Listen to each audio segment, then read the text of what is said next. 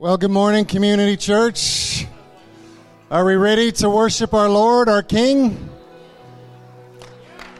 We're getting there. We're seeing some good fellowship. Why don't we stand to our feet this morning? Let's get our hearts ready to go into worship with our King. Can we just do something? Can we just lift up our hands right now to the King? Can we close our eyes and just give Him our full attention right now? Right? Let's just give it to Him right now. Let's make that shift. So, Father God, as we make that shift right now, we turn our attention from everything else and we give our attention fully to You, undivided.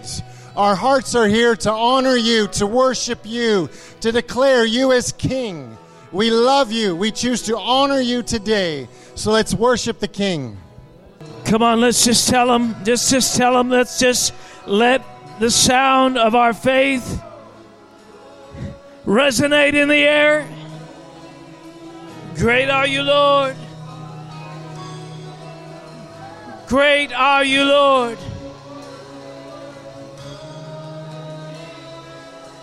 Great are You, Lord. Father, we speak to the province of Alberta, and we say, arise in this hour. Father, let the deposit of faith that is in this region, in this land, God, let the promises of every previous generation begin to break forth on the earth. Alberta, rise! Alberta, let the voice of your cry, let the sound of your faith echo across the land.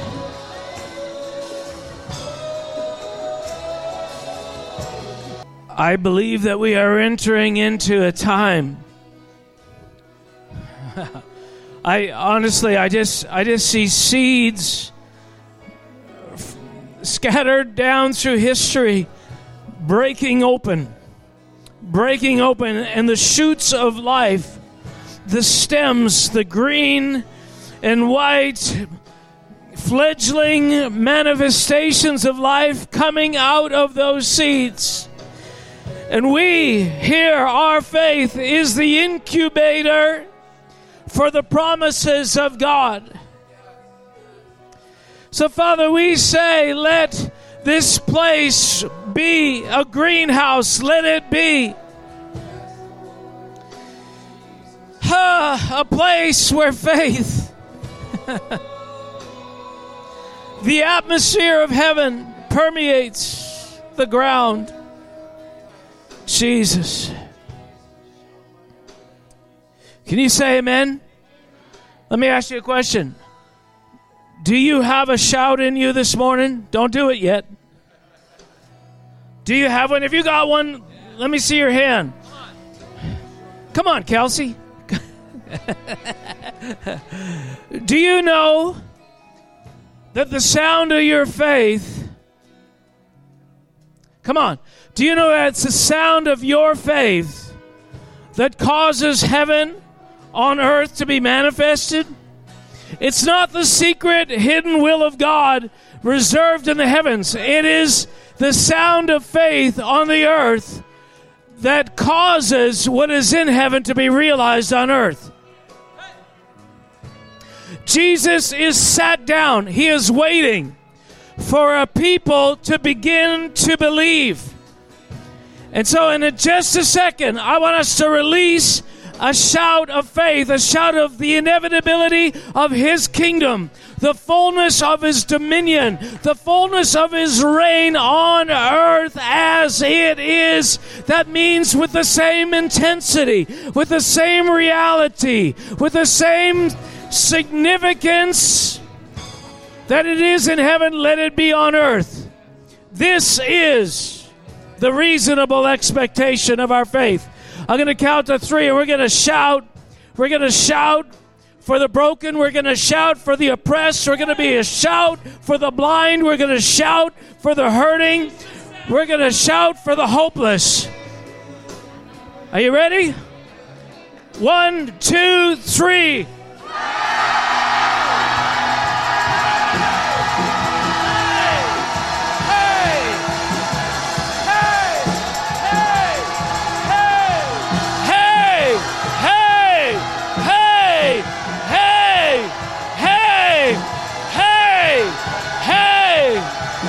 Amen. In just a minute, I'm going to share a word. I got up this morning, and the spirit of revelation came on me, and God began to give me so much clarity. But these words from Jesus, and I'll share them in a minute, but I just want to give you a little taste. Listen, these words of Jesus as he wept over Jerusalem. As he wept over Jerusalem, and he said, if only you had recognized the time of your visitation. He said, listen, if only you had known the things that made for peace. Let me tell you, we're not going to be like Jerusalem. We're not going to be ignorant of the things that make for peace, because we are in an era of the fulfillment of every promise. Come on. I don't want peace just to overtake me. I want to be the source and the cause of peace. So, Father, we pray today for a spirit of revelation, God, to fill this room. We pray in Jesus' name. And everybody said? Amen. So I've got a word today. The title of this message is The Kingdom Supply Chain. The Kingdom Supply Chain. Hallelujah. You know, all these songs and the atmosphere of faith is actually speaking about the kingdom supply. It's your breath in my lungs. It's your breath. You are the sustainer of life. You open your hand and satisfy the need of every living thing. This is the reality. There is a divine supply line that results in conditions, in atmospheres, in certain realities that we get to enjoy, and they don't happen without a cause, without a system. Are you with me? Yeah. There was a commercial a few years ago, and I preached on this before. So if you're thinking, oh, this is that same message, well, it isn't. But I'm going to borrow from it. Right? It was that commercial, I think it was NMAX or I don't know, one of these companies that said energy doesn't just come from a hole in the wall. Right? And the whole commercial was that energy comes from somewhere. And you might have that simplistic thought. You might be a child. You might not realize that is not a magic plug in the wall. That you just, you put your Game Boy in and you plug your hairdryer, whatever, and wow, we don't know how this works, but every time I stick something in there, something happens. It's not because that is a magical source of power. It's because it's connected to a system. Listen, everything that God does, everything related to the kingdom of God happens because of a sequence of events that some people understand and other people just observe. But God is saying, I want more of you to move up the line to understand the kingdom supply. I want you to, because you cannot truly participate in bringing that supply unless you engage somewhere along the line of supply. And here's the thing. Some of you might be on the very end. You might be the ones serving, providing that final stage of that product. But you realize that you are only one person in a long chain. Now, it's interesting. I was getting all this revelation, and then I went up and brought Wendy her coffee for the morning and fluffed her pillows and made sure everything was okay. Yeah, I did do that, except for the fluffing the pillows. But anyway, she happened to be on Facebook, and the post she was looking at was talking about the striking of a stone or a rock with a hammer. And the whole thing was this. It said, there's a final strike that breaks the rock. But it doesn't mean that that's the one that's responsible for the breaking of the rock. And it doesn't mean that the ones previous where the rock did not break were insignificant. Right? There's always the straw that breaks the camel's back, but every straw is significant in that outcome. And so there is a divine supply line where God causes things to happen via a process. If we don't understand that process, we ignorantly stand at the end of the line hoping for things that will not come if the supply chain is broken. That's how it works, yeah. So Psalm 145 talks about God supplying everything that we need for life. Everything, the need of every living thing is provided as God opens his hand. So, the other scripture we're still not working, eh? Okay, put the scripture up. James chapter 1, verse 16 to 18. It's a great verse, but it means more than we think it means. It says, "Do not be deceived, my brethren, my beloved brethren." Don't you love that?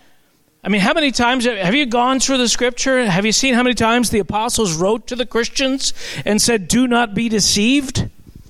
Why do you think he would say, "Do not be deceived"?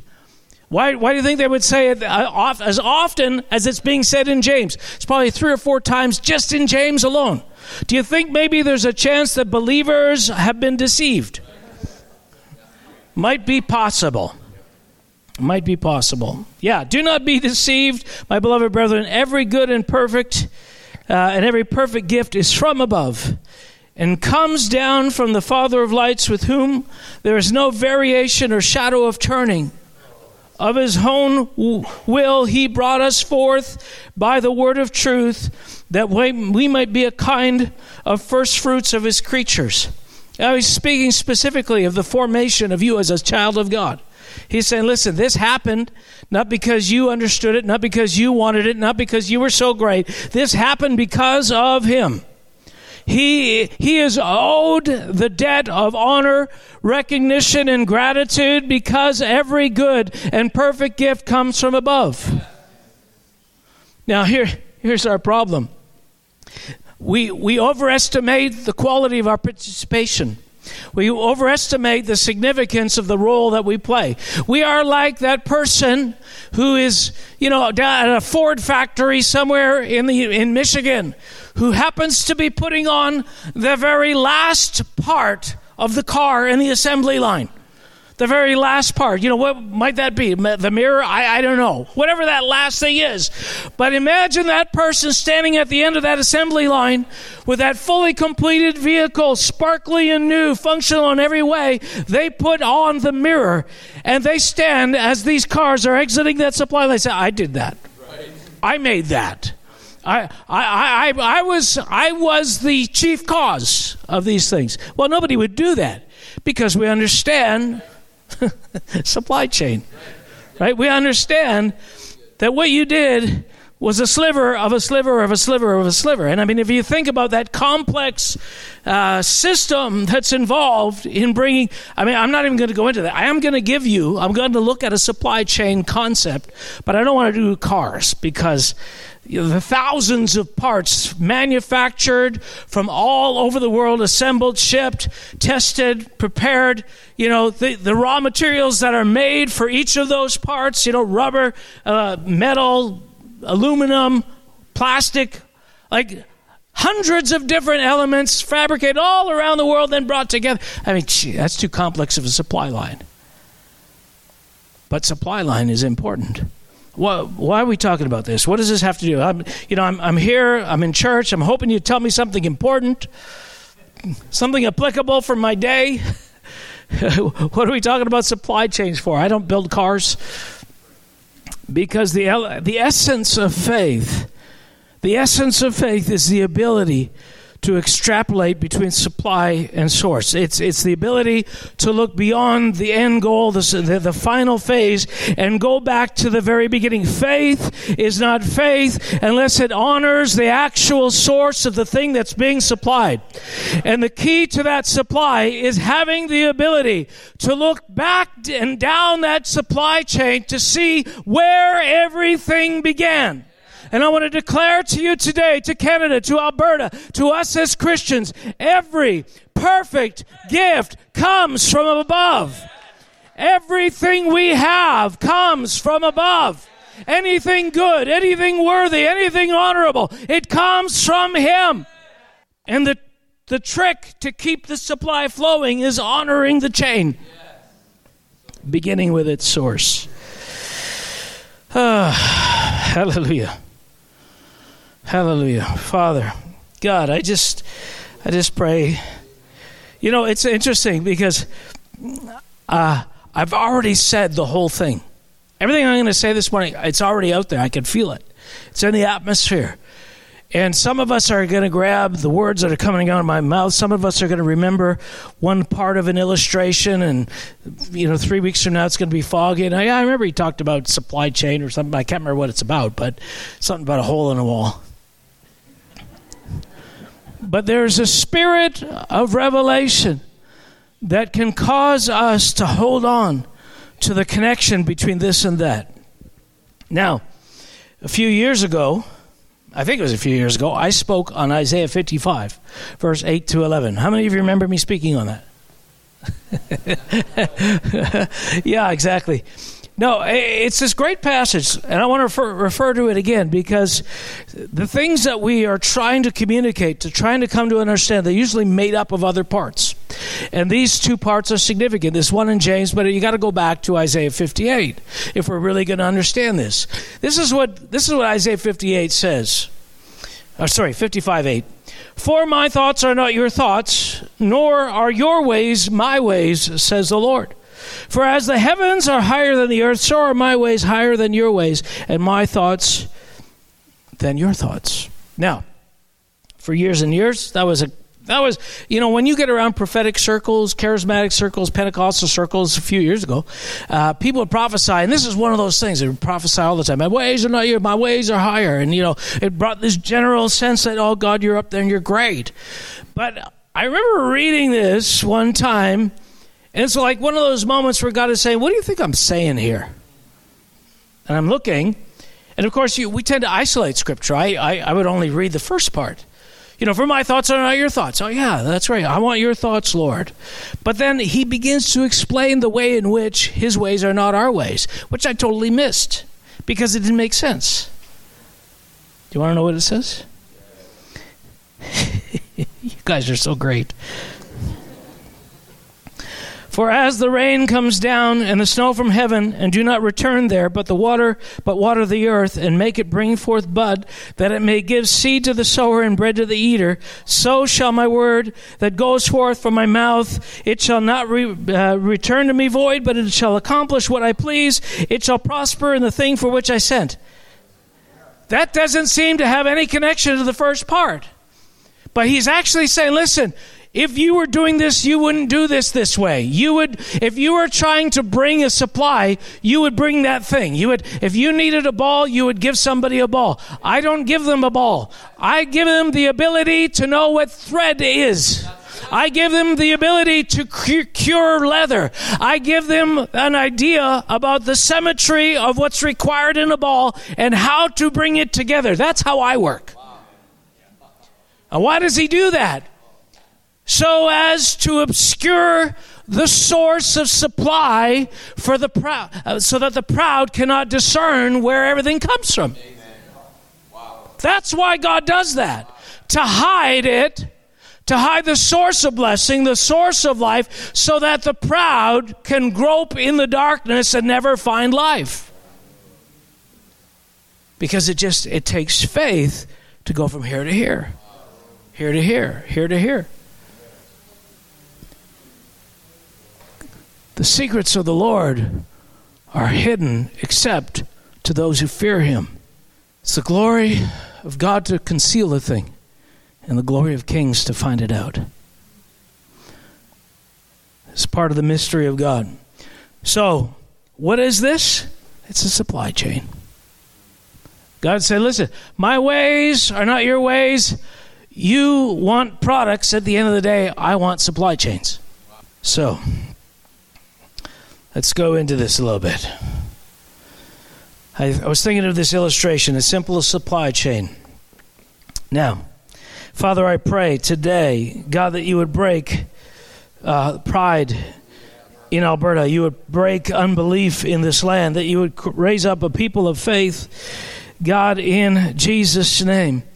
Now, I'm going to try and bring an application today because we have a problem in our land. We have a lack of wisdom. We have a lack of understanding. We don't know how things work. And because we don't know how things work, we come up with superficial solutions to the problems. Okay, superficial solutions. Let me give you an example. There was a movie a few years ago called Forrest Gump. Never in my life did I ever think we would have somebody named Forrest come to our church, but here we are. We actually have a guy named Forrest. He's not here today. He's sick at home, but we have a guy named Forrest. Anyway, that's not my point, but I thought that was interesting. But in the movie, right, I mean, you know the larger plot, but there's this one scene in the movie where these hippies from the 60s are protesting the Vietnam War. Okay, they're protesting the Vietnam War, and they're there advocating for peace, right? They're there. Hey, we don't need this war. Just the other day, I was looking through Facebook, and there was this cartoon. Was that Calvin and Hobbes cartoon? And I just shake my head at the stupidity of some things. Honestly, it's disheartening. But the Calvin and Hobbes figure, and I'm not against the cartoon, it's cute, whatever. But he comes up to his dad, he says, Dad, you know, when men went to war against one another, what did they accomplish? And you know, and it's poking at the idea of war, saying, well, war is not necessary.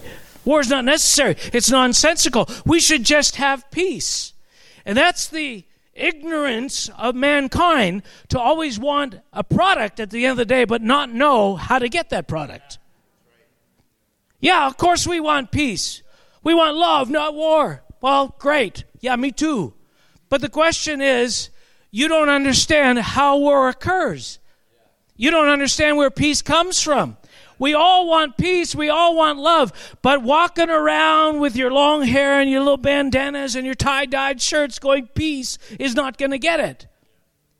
Why? Because peace is a divine commodity that's rooted in a God of peace. And so the question, peace is not the absence of conflict. Peace is a condition that's much more complex than people not feuding. And if you want peace, you have to get the commodity. So, being ignorant of these things and presuming to be superior to everyone else, all these people who thought, I obviously value peace and love more than you because I'm saying peace, love, not war. It's so stupid. Honestly, it's absolutely so stupid. We think, well, that's a little rude. No. It's just the truth. You know what? Don't give me this. If you're online, you're watching this, you're offended by me, I would say don't come to church here. I'm saying these things the same reason Jesus turned to the religious people, the ones who are spouting all the right rhetoric, and said, you represent the opposite of the thing that you are trying to talk about. You are the very opposite of everything you are represented. You are not life-giving. You are full of dead men's bones. You are hypocrites and liars. That's Jesus. Okay? I know you guys are okay with this, but there is an audience out there. So in the movie Forrest Gump, these Berkeley revolutionaries are in Washington demonstrating against the war effort, saying love, peace. And you have this contradictory moment where the leader of these things sucker punches his girlfriend. Do you remember that in the movie? I just love it because it is demonstrating the contradiction that just because you say you're for peace and love does not mean you know what it is or know how to get it. And herein is the problem. It's reflected in political philosophy. It's projected in the superfluous, the superficial, what do you call it? Solutions that certain political figures are suggesting. How do we fix our nation?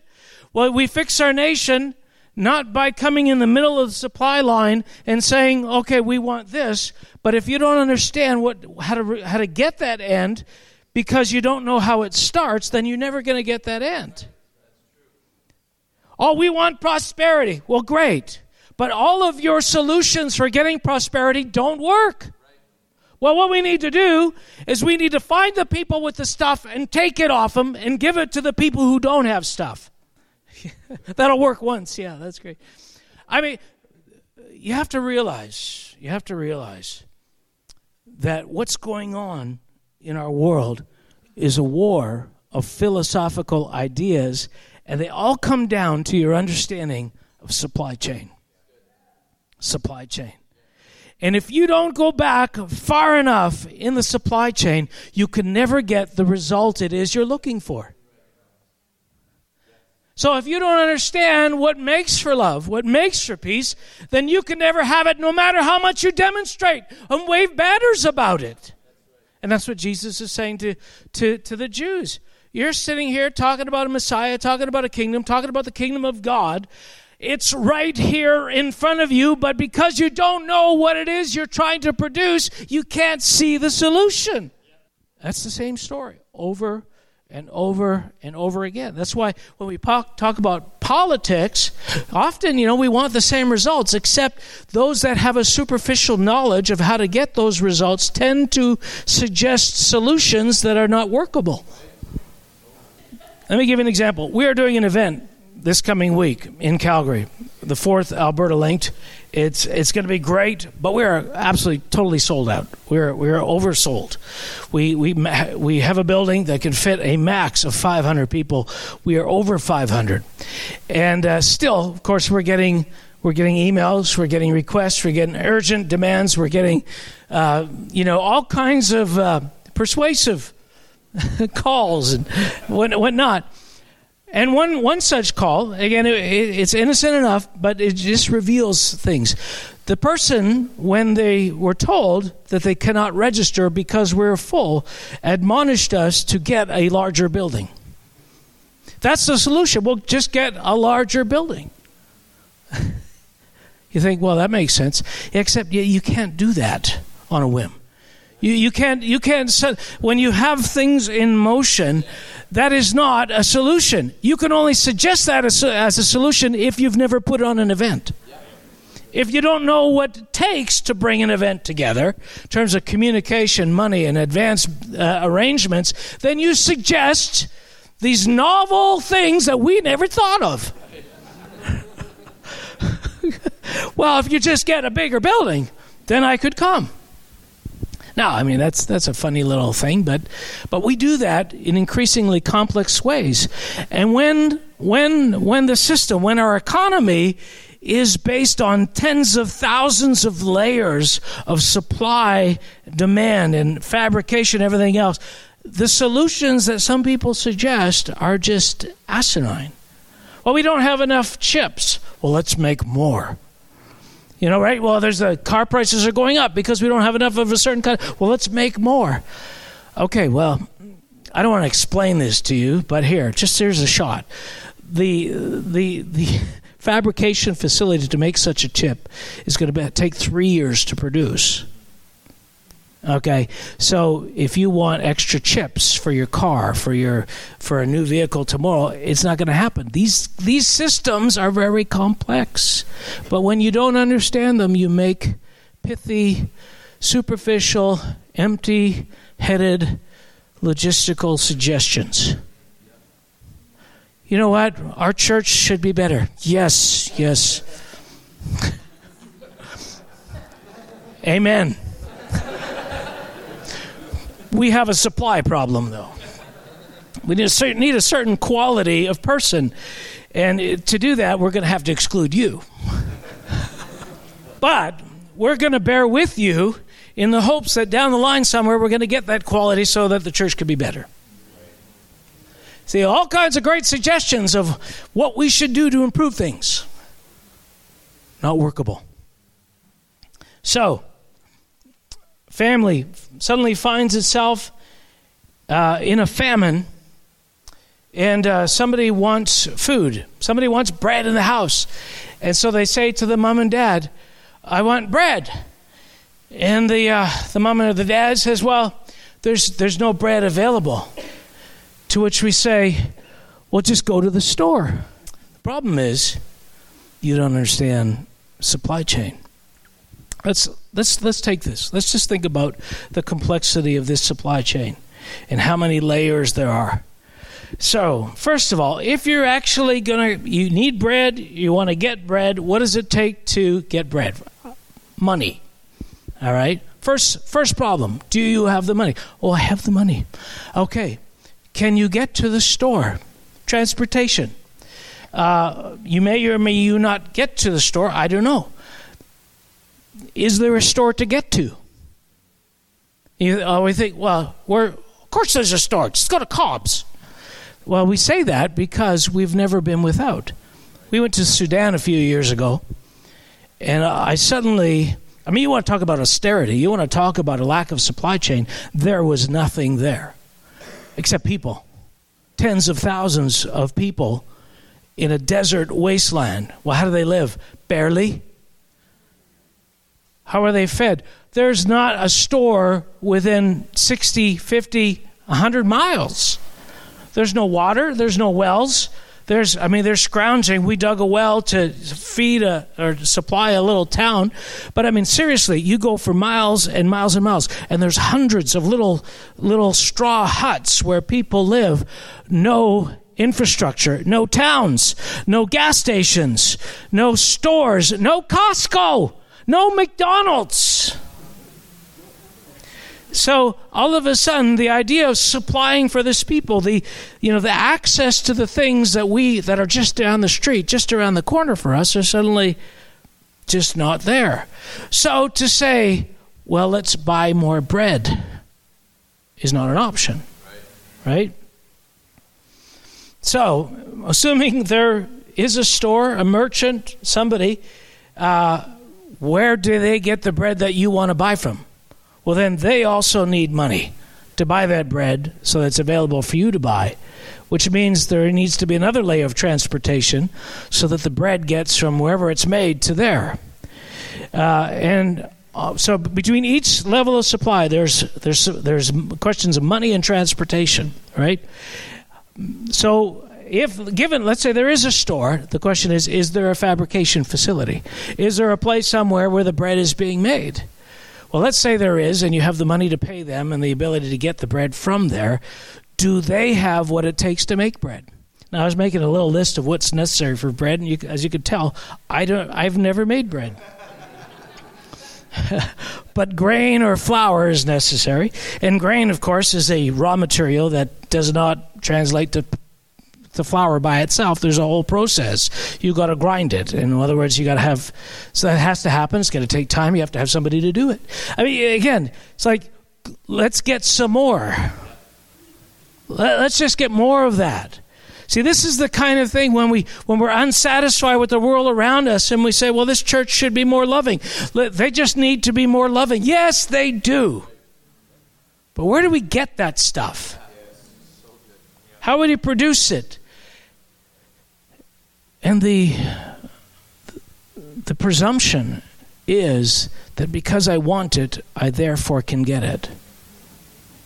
Because I want it, because I know that it's available, because I know that it exists, that makes it a finished thing.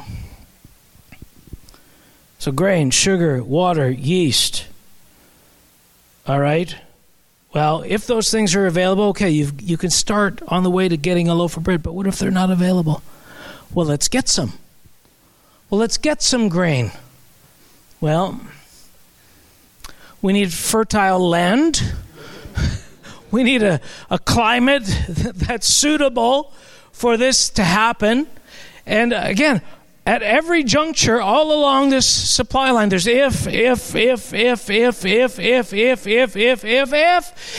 if we've never been without these things, we presumptuously believe they are always going to be available. Now, I was in Peru a couple of years ago. I'm in a city, I can't remember the name of the main city there, Lima. It is a desert wasteland. Isn't Peru full of jungle? Yes, just not there. It's absolutely unbelievable. It's like volcanic stone and dust everywhere. They just don't get rain. They just don't ever get rain. Anybody been to Africa? You ever been to Africa? It's like, well, they should have cities like we have. They should have infrastructure. They should have, they have the resources. Well, yes and no.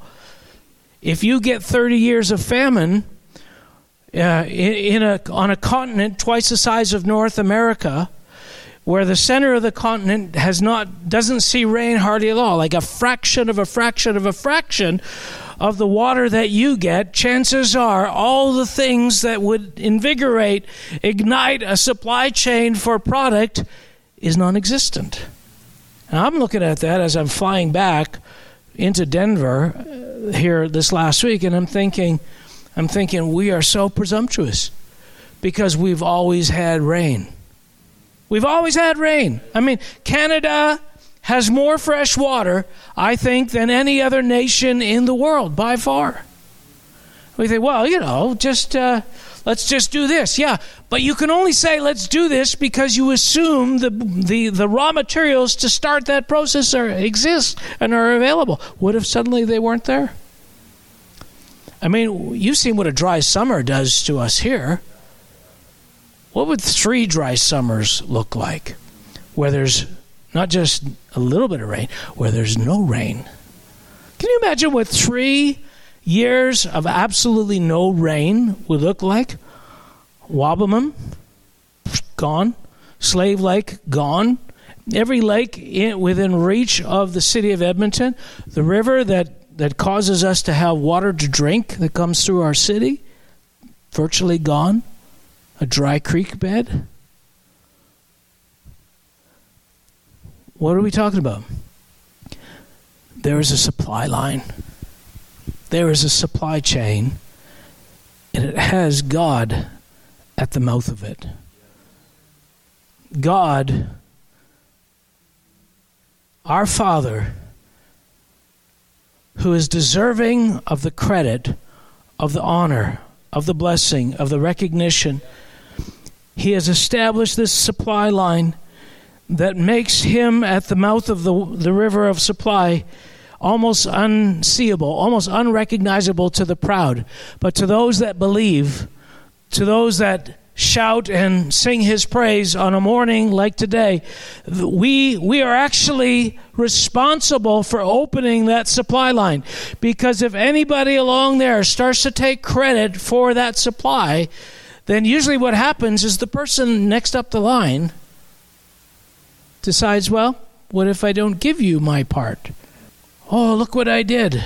Well, you didn't do that. These 10 people before you made that possible. No, it was just me. Okay, we'll just remove the 10 and leave you alone for a little while and see what you realize about supply chains. God is trying to bless this land. God is trying to bless Alberta. God is trying to bless Canada, and He will. But it's not going to happen because of the sophisticants, if that's the right word, in universities projecting what's needed for the supply line. It's going to come because there is a God who opens His hand and satisfies the need of every living thing. It's going to happen because even the ability to know light from darkness comes from Him. As we have seen the loss of proverbial common sense in the land, we start to realize that what we took for granted, what was understandable, what was measurable, what was obvious before, is now not obvious. As people in the midst of a famine are saying, well, just go to the store and buy more bread. We want peace, we want love, not war. Except you are the source of war. The heart of man is the source of war. You could say you want peace all along, but if you don't have the source of peace, you have nothing. Now, why is this important for us here today at Community Church? Yeah, I mean, there's obviously a colossal truth. There is this divine chain of supply. But what does that mean for us here? Because here's what I've done. I've talked about, I've referenced God. I've referenced the idea that God is the source, but here's the question for us. We have a supply chain in the church. We have evangelism, we have acts of service, we have feeding the poor ministries, we have helps ministries of all kinds. I mean, I'm not talking about just our assembly, but the whole church in general. We've got worship, we've got all of these things that is presumably make up what we are as a people.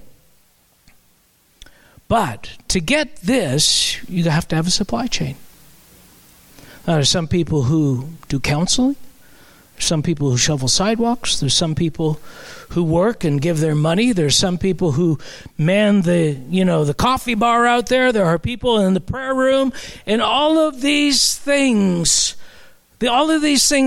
together cause what we have here to happen. But most importantly, there's another critical link in the supply chain. The most important link in the supply chain is what we do this morning when we worship. I know that there are people who come in and purposely come in late because, worship's too long here. Why do we sing that song this many times, etc. There's all kinds of complaints, all kinds of ideas of how we could make it better. Do you know what made the worship this morning great? It wasn't the music. It wasn't Ben. Ben's great. I love Ben. The keyboards, they're great. The cello, I love the cello. Love the singers. Oh, wonderful. None of those things makes this attractive. It's the life of God behind everything else. The life of God. This morning when we began to worship, the life of God was electric in the room. And it infiltrated. It filled all of the sounds. It filled all of the words with meaning and breathed the meaning of those words into our hearts. The point is, you can have all the trappings of church and still have nothing. So what is it that causes us to have something of significance? It is the ability to see the supply chain of God. That it doesn't end with the right songs. It doesn't end with skillful musicians. It doesn't end with a great message from the pastor. It doesn't end, it may end with those things, but it doesn't begin. It begins with a faith connection. No, it's you. You are the source. You are the life. Everything in my being gives you glory, gives you acknowledgement, because I want to draw on the most essential substance for everything else in this supply chain, which is you. Now, if you have been in church, and you're in a church and things are not going well, there's problems in relationships, the music sucks, there's dead atmosphere, chances are you'll probably come up with superficial ideas of how to fix the problem. Well, you guys should just be more loving. Well, you need to be more friendly. Sing a better song. Don't sing as long. More comfortable chairs. Maybe snacks halfway through the service. I started out by sharing this scripture. Do not be deceived, my brethren. Every good and every perfect gift is from above and comes down from the Father of lights, with whom there is no variation or shadow of turning. Of his own will he brought us forth by the word of truth, that we might be a kind of first fruits of his creatures. God has a kingdom supply line. And if we don't understand it, we'll grab some seemingly significant link along the way. We'll exalt that one link. We'll say, this is the most important link. And you know what? Nothing wrong with you being called to a particular link. We need to be somewhere stationed along that supply line where we're delivering the commodities of the kingdom of heaven. But as soon as we find ourselves taking credit for things we did not do, we will find ourselves an isolated link. Either as a church body, you see, we're not here supplying everything that God needs for Alberta or Spruce Grove or Canada. We are one little piece of a great supply chain that is diverse and wonderful. We may have a particular link that focuses on worship that focuses on the supernatural, because we're realizing, no, the wind that makes everything go starts right there. And that's an important thing. Just not the only thing. There's a revelation that gives a different appreciation for people, for different gifts, for different parts of the body, for different streams, for different manifestations. That's necessary. And if we could grab that, I saw it this morning. If we could really see God's supply chain and honor and bless the full panorama of what He has provided, beginning with Him. The life we felt, the atmosphere that came in this morning would be a shadow compared to what we could have. And that's the direction we're going. But it begins with an acknowledgement that I am just a part. And I am doing my part. And it's fueling something greater than I. But I will never take credit for the whole. Now, I want to share with you one little story. When we were in Guatemala, I start to realize that there's parts of the delivery system of the kingdom of God in terms of our gifts, in terms of anointings that we carry. And there was a time when I was deeply enamored with my part. There was a time when the most significant part of anything was the part that I played. And we're like that. We do that. But eventually, God starts to broaden our view of what's available. So somebody was asking me, okay, how was the trip to Guatemala? And I was thinking, it was good. But I started thinking, well, what was the best part? Yeah, the beach was good. The weather was good. My root canal and crown was good. I did get a root canal and crown. Very cheap. But there was something else. You see, and this defines why I'm here and what I'm called to do as a part of this body. This church is a gate church. This church, in God's supply line, this church is postured at the gate of heaven to be a significant opener to access things that are invisible.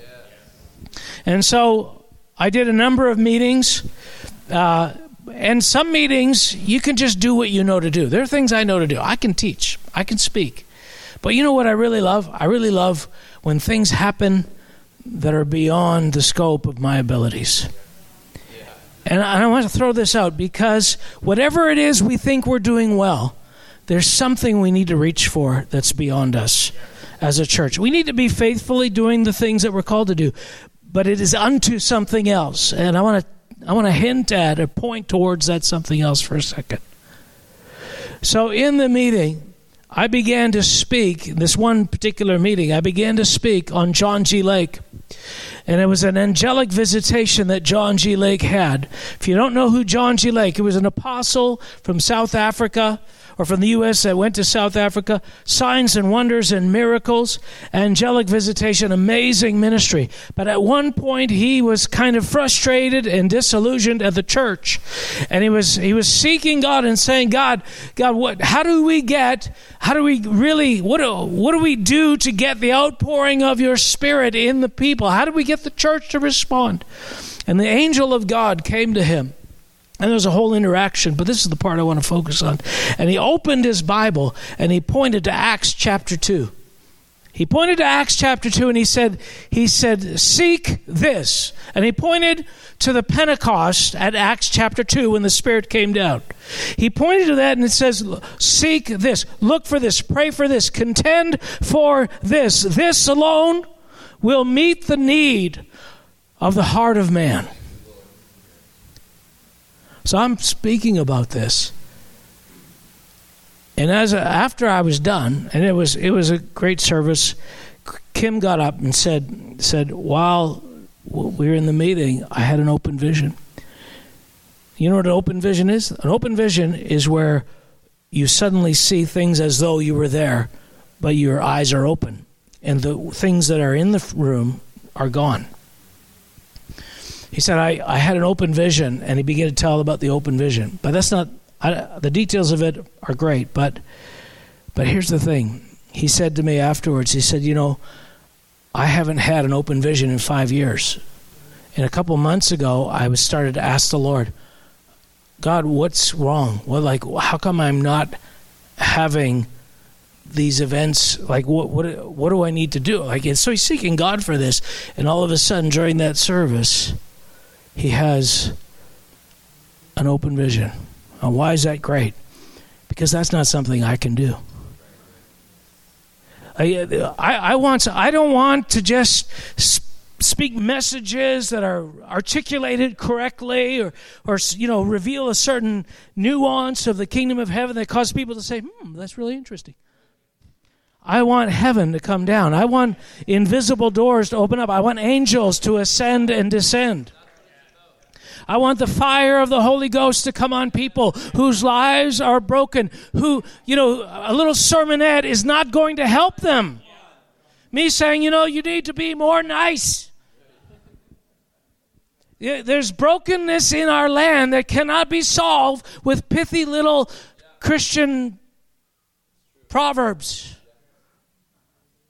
We need that. We need that outpouring. That's what this church is here for. We are not here to just have a better version of what's in the supply chain up from us. We are here to touch the gate of heaven. We are here to open up realms that the earth has never seen. That's why we do what we do. That's why we worship. That's why I'm unrelenting in my call to say, when I say seek God, and you're annoyed by that, you say, well, I do want God. No. Desperately yearn for him. Well, how do you do that? Every good and perfect gift. What we really need is not better worship, better preaching, better people in the pews next to us. What we need is the outpouring of God's Spirit. What we need is the veil between heaven and earth to be rent. What we need is to see the supply chain that originates with him. So that while we can appreciate every link along the way, our deep yearning is for that bridge from the supernatural to the natural that only the desperate ever get to see or taste. I don't want an improved church. I don't want an improved life. I don't want just another... yes, I want more character. But there's something beyond that we're reaching for. Transformation. And you may be sitting here and maybe your greatest goal is, I just want to be able to fit in. I just want to be able to come to a church and not feel awkward or weird. I just want to be free from the fear of looking somebody in the eye that causes me to skip out as soon as the end of the service is over. We might have these things that we want, but what we really need is something else. Transformation, encounter. And that's what we're set on. God's supply chain. Just lean into him for a minute.